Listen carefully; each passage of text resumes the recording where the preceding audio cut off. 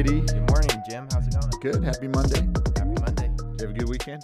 I did. Yeah. We talked about something really, really cool, and we're going to keep talking about it today. Yeah. So we're in our churches. We're in a series where we're looking at Christianity 101, or Christianity for Dummies, as we call it. No, I don't know. Do you call it that?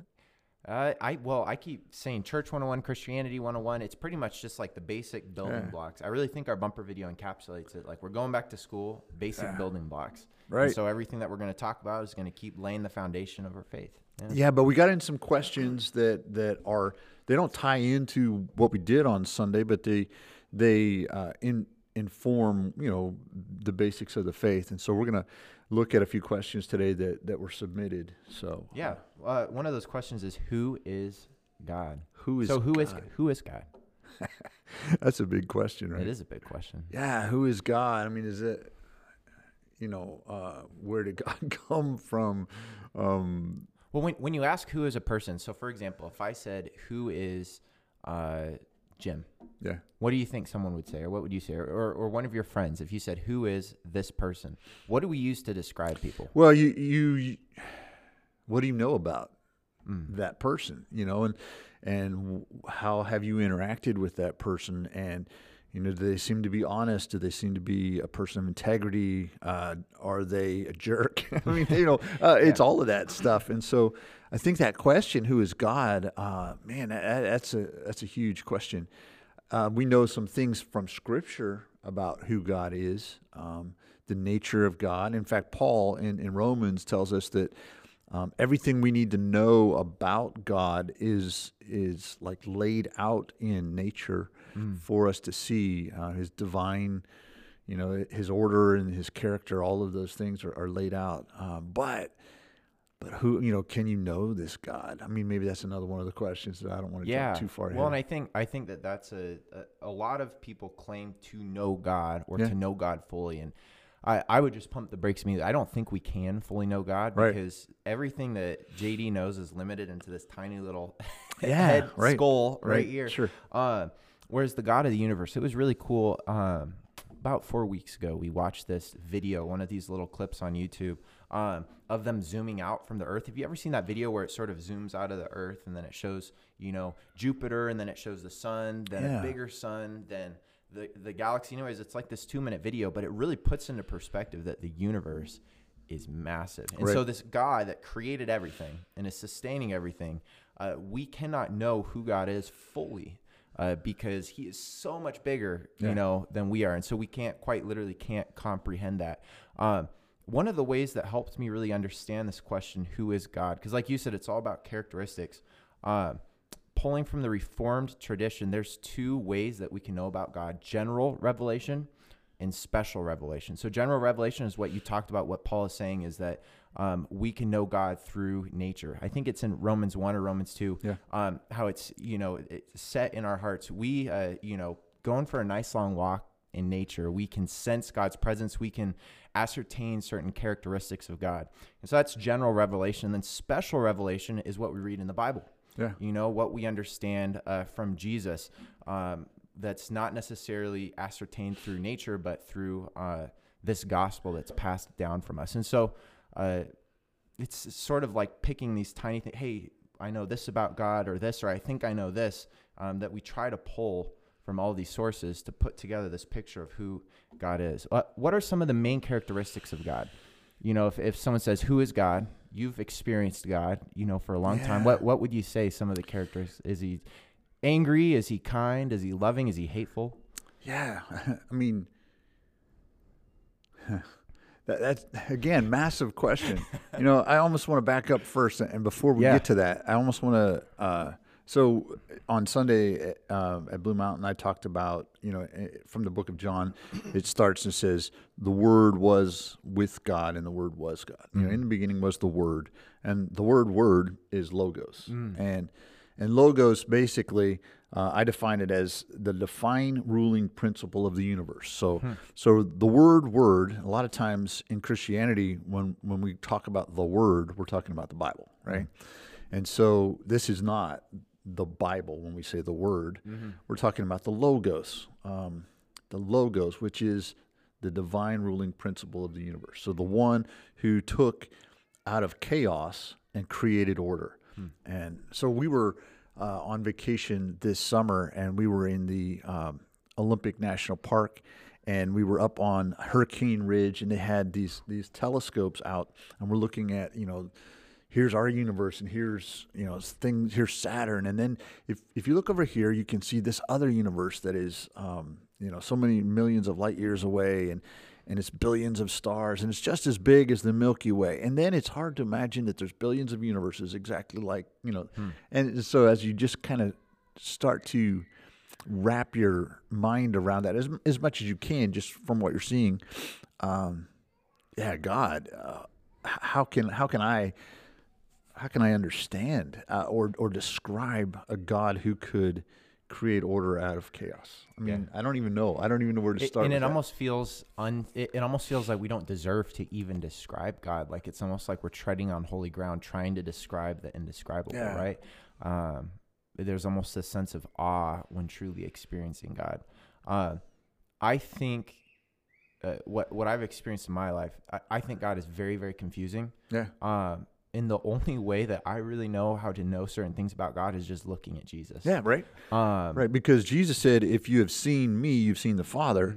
And so, God is really complicated, but if we know Jesus, then there's something we can grasp onto, something we can understand. Yeah, and it's frustrating because Jesus doesn't live here and now, but again, we can pour through the scriptures. I also believe, and not just believe, but I've experienced it. We can also experience Jesus today in a relationship with him today. Sure. And that can help us at least on this pursuit. So saying who is God, anyone who comes to you with an exact answer is full of it. Who is God is something we're learning our whole lives, right? So we might be able to say certain things about God, but at least I know that's something that I'm learning as I'm trying to chase after Jesus and learn more about him, because that's the character, that's who God is. Jesus is God. And so we're trying to know who Jesus is more. And even though, Jesus is all laid out in scripture. No, Jesus is in essence, he is a person and a God. And so in God, so we're learning just like a relationship. Like I'm learning new things about my wife every single day, just like any true relationship.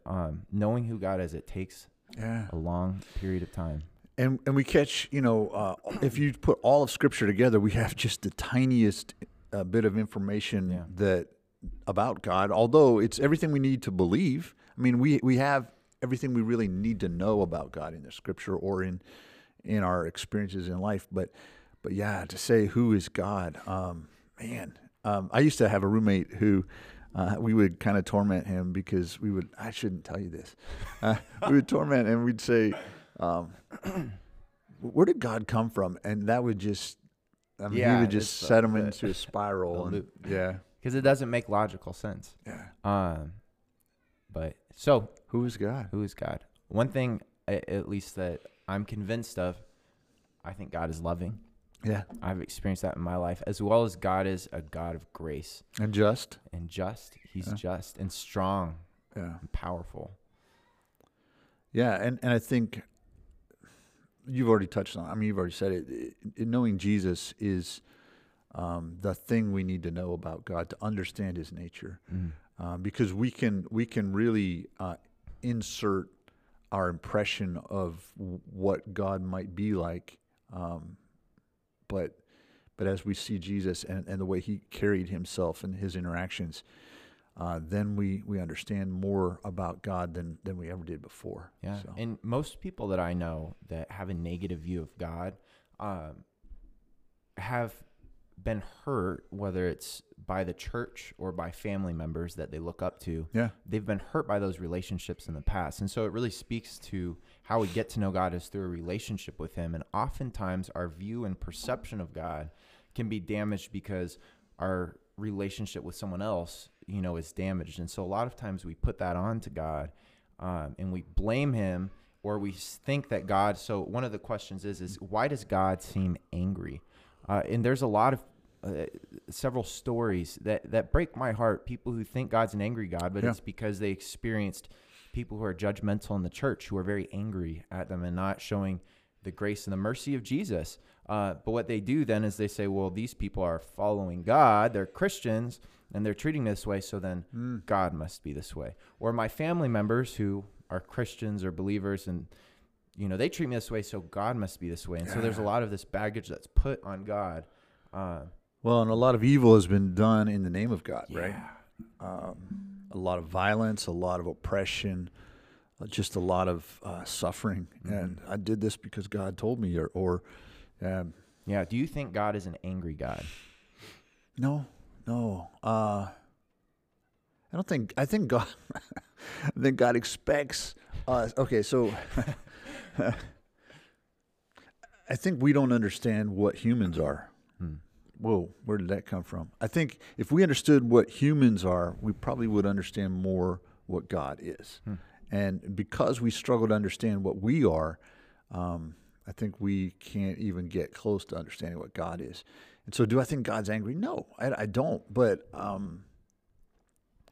think God has every right to be angry, but I don't see life playing out that way. But we live with a lot of pain and a lot of suffering, and we attribute a lot of our suffering to God.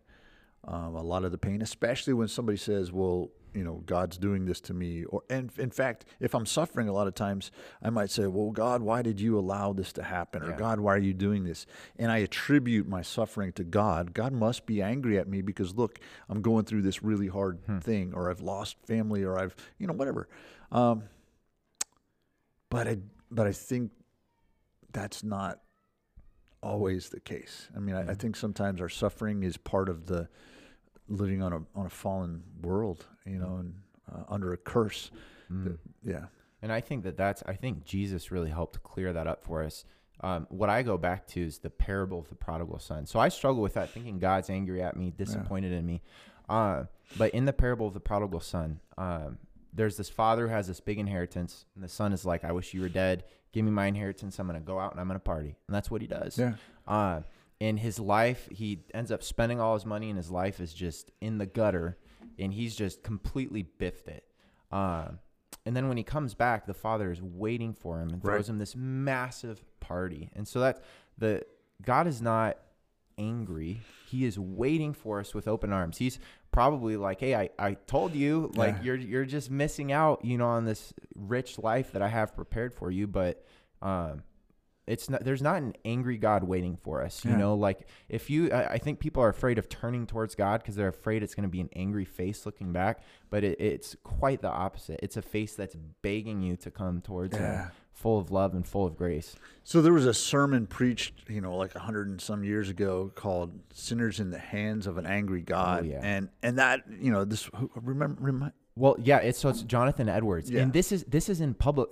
I learned about this in public school, so this is actually the image of God that everyone, at least from a certain time period in the United States, got taught. But anyways, go on. Yeah, so this idea that one sermon, in what today would be a fairly small church, but it got distributed, and it became like our impression of this God, and it was kind of a scare tactic to cause people to fear for their souls, and for good or for bad, because I think there is some of that's fair in that, if we're not in a right relationship with God, then, our souls stand in danger in many ways. But at the same time, this is the God who's ready to crush you as soon as you step out of line. And somehow that became our impression of who God is as a culture. But, when we see the wrath of God in Scripture, most of the time we see the wrath of God, and that is God seems to withdraw his presence, or not his presence, but his discernible presence from people. So in Romans, you mentioned Romans, we talked about Romans a second ago, that God's wrath was poured out against these people, and he gave them over to a depraved mind, and he gave them, and they forgot what they knew about God. They forgot the knowledge of God. And basically, the wrath of God looks like God saying, okay, if this is what you want, if you want to go on without me and be without me, I'll pull back and allow you to go in the direction you want to go. So it's not that God's wrath is throwing lightning bolts and cursing us with disease and plagues.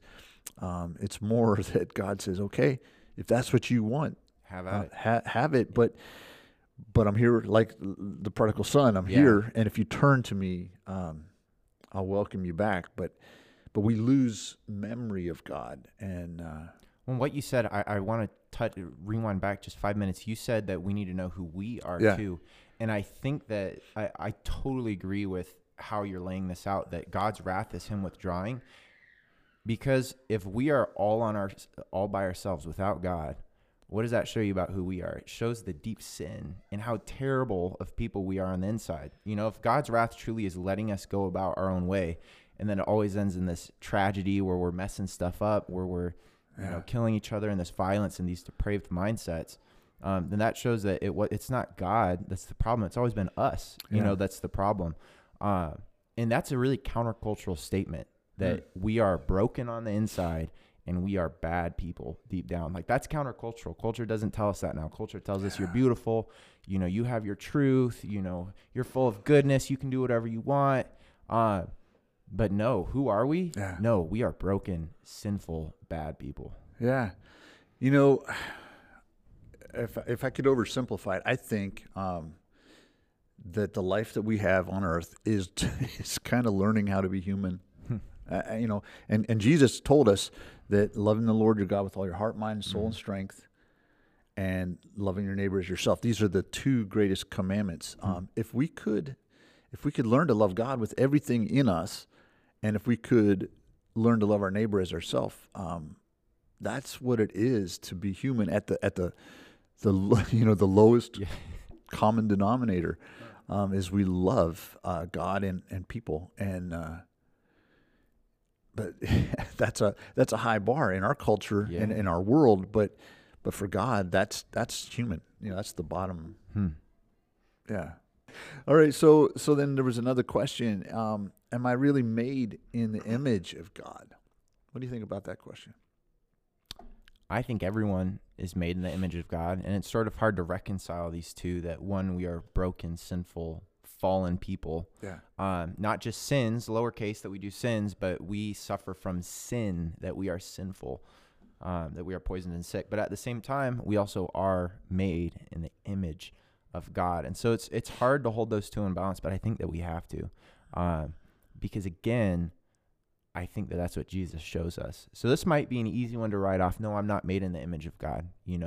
I'm aware of my sin. I'm aware of how broken I am. I'm not made in the image of God. But what Jesus shows us is, no, you are made in the image of God. Jesus showed that in word. But what I always like to do is, let's look at deed. What did Jesus do? Because there's a lot of wise religions with leaders that say stuff. But what did Jesus do? Jesus spoke to the lowest. He hung out with the lowest in society, those who felt like they weren't made in God's image, those who weren't even allowed into the temple to worship God because they were so cast out. And that's the lepers, the prostitutes, the tax collectors. These are the people that Jesus hung out with.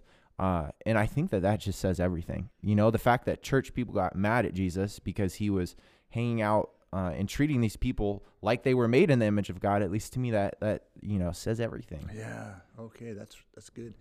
Yeah. So, Genesis opens up and God makes humanity, and he says, let us make man in our image, or humanity in our image. And so, the story, the right from the very start, is that yes, humans are made in the image of God. And I think humans are different than any other thing we know of in creation. In terms of the animal kingdom, we're different. We there's some things about us that's just, we might share DNA with, I don't know, whatever, monkeys, chimpanzees, orangutan, whatever, but we're different in that our essence is just totally, monkeys probably, I've never been able to ask one, but they probably don't sit around and think about, the future, and they don't think about, leaving a legacy or kindness, and I don't know what they think about. Yeah. But there's something about us. Yeah, it's God's breath into us. That's how he, made Adam, made Eve. It's God's breath, and as long as we have breath, we're made, in God's image. Yeah. But Satan wants to remake us in his image too. And so, we have a choice. Do I lean into Jesus and try to allow God to, Jesus as an example, not just Jesus as a Savior, but Jesus as an example of this is what a human life looks like.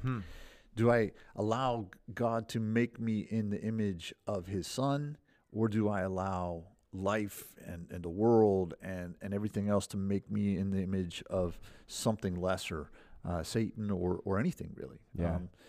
And so we're either becoming, in a sense, more human, which is made in the image of God, or less human, in my mind. Yeah. And I think that's the cool part about Jesus, is that He shows us who God is, but He also shows us what it means to be human, what it means to be. This is what God, designed for humanity to look like, for us to look like, is Jesus right here. And that's why, it doesn't make necessarily logical sense, but it's just the coolest thing ever, is that, for looking at who is God and who are we supposed to be, what are humans supposed to be. That's why we're chasing after Jesus, every day, just trying to get to know Him more and more, because that's how we answer these questions. And I don't see any other way as to how we're going to answer these besides trying to continue to develop that relationship and ask. Have you ever known somebody or seen somebody that there was almost no image of God left in? They almost had fallen away so far that there's almost nothing good left in them. So I think everyone still has that tiny piece. But like you were saying earlier, what it means to be human is those two rules, to love God and to love your neighbor as yourself. Right. And there's people that have just completely rejected those two notions, who completely and entirely reject God and the sanctity of His image in everyone. And then they only live life for themselves, so they're not loving others as they love themselves, or loving themselves as they love themselves. And so, I think I don't know if sense is the right word, but there's definitely are those people. We see them in history. We might meet them today where, you can tell, hey, something's just not, I don't know. What would you say? Have you met? I think I have, but I think of I'm trying to remember. Was it there was a mass killer? Was it Jeffrey Dahmer? I can't remember which one it was. Just one of the mass murderers. Yeah, and then he was in prison, and he started to reflect on the killing that he had done, and that he was evil at his core. I don't think it was Jeffrey Dahmer, but anyway, I think we can allow ourselves to withdraw into evil places, and yet, in moments of honesty, which we all have, in those moments of greatest honesty, he understood that where he was and where he had gone was evil, and so God can even catch us in those moments of honesty and help us to come to terms with where we are, and even that He still loves us and wants to draw us back out of that. Yeah. So I think that spark is still there, but man, there are times when it looks like it's almost gone out in somebody. Yeah. So there's a quote, I think it's Corey Temin, that says, "There's no pit so deep that God's love is not deeper." Yeah. Some of us dig really deep pits, but thankfully God's love is deeper. So, Monday Matters. Who is God? Say someone wants to know more about this God. Say someone wants to, we talk about following Jesus, learning about Jesus. How do you do that? How do you find out practical basics? If I want to know more about who God is, what do I do? Great question. I think, I think in a church setting, we talk about God, we teach about God, we seek to follow God. In a church setting that, where we're, it's hard to follow a God you can't see. It's hard to follow a God you can't hear audibly and that type of thing. But we do see God's activity in people's lives around us. We see the scriptures. We see Him at work, we see His fingerprints all around us. And so, I think being a part of a healthy church community is really critical to finding and following God. And then you can be around people who've been following him for longer, people who might be here on their walk with God, and I'm here, at step one. And so then they can help feed little tidbits. And I really like that you're saying that, because a lot of times we want to just be self-sufficient. But I know, at least in my life, I don't see God working at all. And then I talk to someone who's a lot older and wiser than I am. They say, dude, God worked here. God's imprint is on this scenario, and you don't realize this. And it's like, whoa, it's stuff that I might not see how God's working in my life, but other wise people are able to point that out. And that's how it's been since the beginning. Yeah. We've always been meant to pursue God together. It's never meant to be. Now, we can pursue him alone, and if that's our circumstance, but it's always meant to be in this community. And even if you are alone, you're not, because we're pursuing him together in spirit. So I think that, especially today in our culture, it used to be somebody would give a message and you get saved and then you start following God. I think today it works a little different for the most part. I think people kind of belong before they believe, and they start to, gather around other people, and then, I'm around you, and you seem to have this thing with, you seem to know God, and so I start to talk to you, and we start to, and you start to explain, and next thing you know, I caught it, and I started somewhere along the line to believe too, and then I realized I've crossed this line into faith, and so I think you're right that it's a communal thing, and it's really important that we walk together with other Christ followers, or it's just much harder to even try to do it alone. I don't know. You mentioned that you can follow God alone, and I mean, if you're in prison or something like that, but even in prison here, like here in Walla Walla, there's Christ followers there who you can gather around, and I don't know. So I mean, that's the pitch. Blue Mountain Community Church, 10 a.m. on Sundays, right? Skyrocket Church, 10 a.m. on Sundays. We follow God together, and then online, joining us online in our online community. That's following God together. So there's a lot of that's the pitch, but that's not what I was intending. Not a pitch, but what I'm saying is, hey, these are very specific avenues. Like this is stuff. If we want to follow God, these are things we can do this week, and take it from the abstract.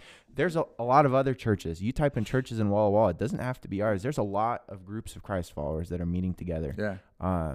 And it's something that, we can do right now. I know at lazy times in my life, COVID was rough, right? Yeah, and so COVID hit. I was in seminary at the time, and I used it as an excuse to not get together with Christ followers, not even online. So the thing is it wasn't even because no matter where you are at on the spectrum, it doesn't matter. You can still be in community with people online. This is a new digital way of us connecting with people. But I used it as an excuse for Megan and I to, we're going to, watch a random sermon here and a random sermon there from all these different churches.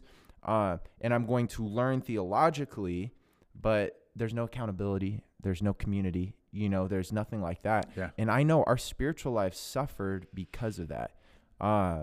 I don't know. At least for us, the proof was in the pudding of trying to follow Jesus alone was so much harder, than it was in an actual authentic community, whether that's digital or in person. So anyway, digitally, we're trying to figure out what it looks like to be in community digitally, because it's really easy to still be isolated. Well, here's two things. It's really easy to be isolated digitally, and, you can watch, any church service anywhere in the world if you want, and not be connected to anybody else.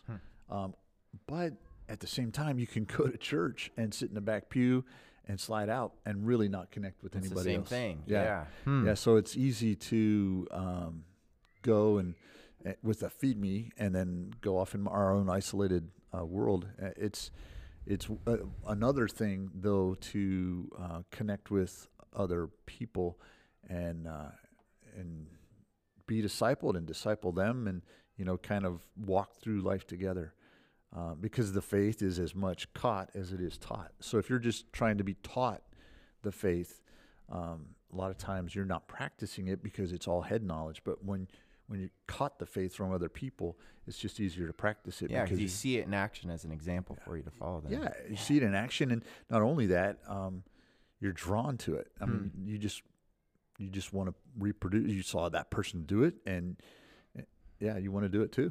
Yeah. Where do you see God? So, yeah, we're constantly learning more and more about God. We don't have it figured out. Yeah. We're seeing stuff all the time that helps us learn more. Where have you seen him recently? What's one way? You know, I tend to see God, maybe feel God more. Maybe it's where do I feel God more? I tend to feel God when I'm out in nature, when I'm away and from the noise and the confusion, and just draw away by myself and allow my thoughts to be less distracted. That's when I see and feel God more. But I do also see God at work in the lives of people around me. I have an epiphany as I read the Bible. I'm like, wow, wait, this is, so there's all kinds of little glimpses. And I think that's what we do, is we catch glimpses of God. I don't know. What about you? Where do you see God? So I want to say I experience God the exact same way. There's a lot of people that claim to experience God very regularly and receive messages, and God told me this, God told me that every day. I don't. Sometimes there's deserts of months. Yeah. Other times it's quite frequent, but it always seems to be whispers or pokes or prods. Recently, wait. Yeah. Let me go with that a little bit. So, if you see God or you hear God poking and prodding you, what does that feel like? Yeah, so it depends on the experience. And again, that's why it's good to be in community with other people to share those experiences and ask. So, for example, one of the tiny pokes or prods that I felt, this is 2-3 years ago, and it's really tangible, so it's an easy one to share. I was having a really rough time, and I was really discouraged spiritually. Okay. So I'm sitting on this bench, and it's late at night, and I'm just breaking down. Yeah. Random guy walks by. He comes, sits by me, puts his hand on my shoulder. I'm not even kidding. This is a kid that I knew, but I didn't know him too well. Yeah. And he just says, "Hey, can I pray for you? Wow. Can I be with you?" And then he got up and left. And it was tiny, but it really touched me, because it's like I needed that in that moment. Like I needed that, and God knew that I needed that. And so there have been times where people have come and tried to pray for me before too. Yeah. Where it's a rough time, and I haven't felt like that presence or whatever. It's hard to explain it. It's just an you know? And that's where I was like, boom, that's a poke, that's a prod. So yeah, it's kind of like love. You can't really describe it, but when you know, you know. Yeah. Okay. When you know, you know. Recently, I've really gotten to know God more through other people. And so it's been fascinating. I've learned so much at Skyrocket. It's been beautiful to witness. A lot of people have made the decision to follow God for the first time, or very new at following Jesus. Fantastic. And I have found myself learning more from them than they're learning from me, from their faith. And it's I don't know. It's been amazing to see their faith, and I've learned so much. And so that's where I've sort of sensed God, is it's sort of been this renewal of spirit. Being in ministry, studying the Bible, a lot of times it can get wearisome. Just being quite frank and quite honest with all of you, it can get wearisome and boring. But to see these people experience Jesus and to begin to follow them, I have learned so much from their attitude, their approach, and even just their daily walk and their daily practice. And so that's one way that I've really sensed God's presence and seen God, if that makes sense, recently. Totally.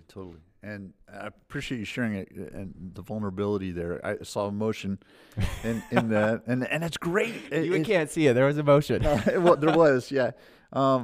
And that's incredible. Do you ever find sometimes that, so the whole Footprints in the Sand poem, that's really famous. Do you ever find that as you look back on a situation, you're like, oh, wait a second. Mm-hmm.